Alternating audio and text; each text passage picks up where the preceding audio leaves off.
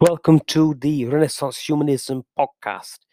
Today's podcast will be talking about the UK's economic problems. These problems are caused due to financial markets and the economy of scale, which the UK has been lacking since leaving the European Union officially in 2021. But the process began with the UK choosing to leave the European Union, which is about 5 years ago now. Now, the problem started, well, we've had this problem twice before, I should be more exact, was that when the United Kingdom built its empire in the 16th, 17th, 18th, and 19th century, through conquest, through diplomacy, and through finance, the UK had access to financial markets and investments within its empire, which was the largest land empire, the largest maritime empire, and the largest trading empire ever created. Now, with this, the UK had access to these financial markets, these markets which people get finance from the City of London. And because it had these investment markets, it became the world's dominant financial centre. Now, when the empire collapsed, or I should say, when the empire died with a whimper, due to fighting two world wars, which exhausted the empire, and also with industrialization in places like India, it meant the United Kingdom's ability to hold onto its empire became laughable. Just think of the United States getting his ass kicked in Afghanistan and the Soviets in Afghanistan for 10 years, from 1979 to 1989. So the Soviet Union couldn't handle it, the Americans couldn't handle it. Now imagine the United Kingdom trying to do the same thing with a country the size of India and with other colonial possessions. It becomes a laughingstock. The same thing would have applied to the United States as well, just because during the industrialization process in the 1780s, the United Kingdom was the first nation to industrialize. That meant when UK was building its empire, it was fighting people with spears. People with spears versus an industrial power, the spear people will always lose. The less advanced people will always lose.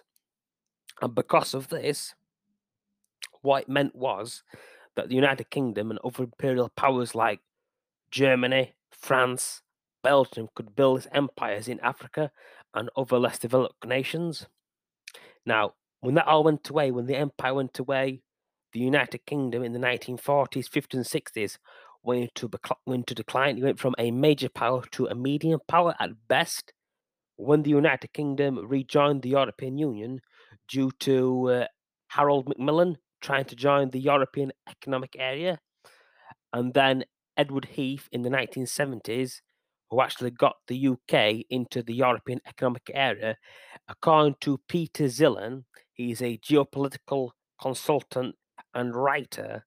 It was if the United Kingdom had its empire restored, just because it had access to the markets, which previously the United Kingdom didn't have, because the European Union did not join the European coal and steel community in 1951, I believe it is 51.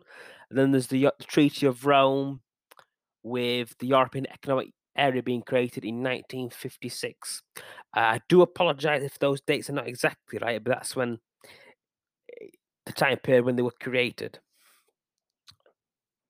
But because the UK didn't join, it didn't have access to the markets. When it did have access to the markets, it obviously restored to its financial predominance. Now, with the UK leaving, and with the Liz Truss government, the David Cameron government, the Boris Johnson government, none of these conservative governments have come up with a solution or answer to what the UK's future will be. And most likely it will be the same for any future Labour governments as well, should they get into power. And it's because of this uncertainty that the UK is being punished by the financial markets due to this uncertainty, because it's no longer a stable place to invest in. And also, the UK government has failed to answer the question of Scotland, as well as internal divisions within England, within Scotland, and within Wales, as well as Northern Ireland. It's these instabilities that have not been answered, which again are causing problems.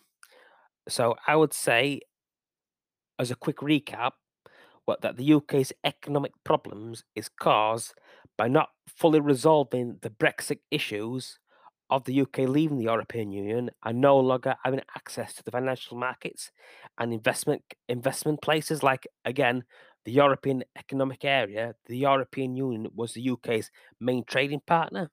Now, with that going away, there's nothing to replace it.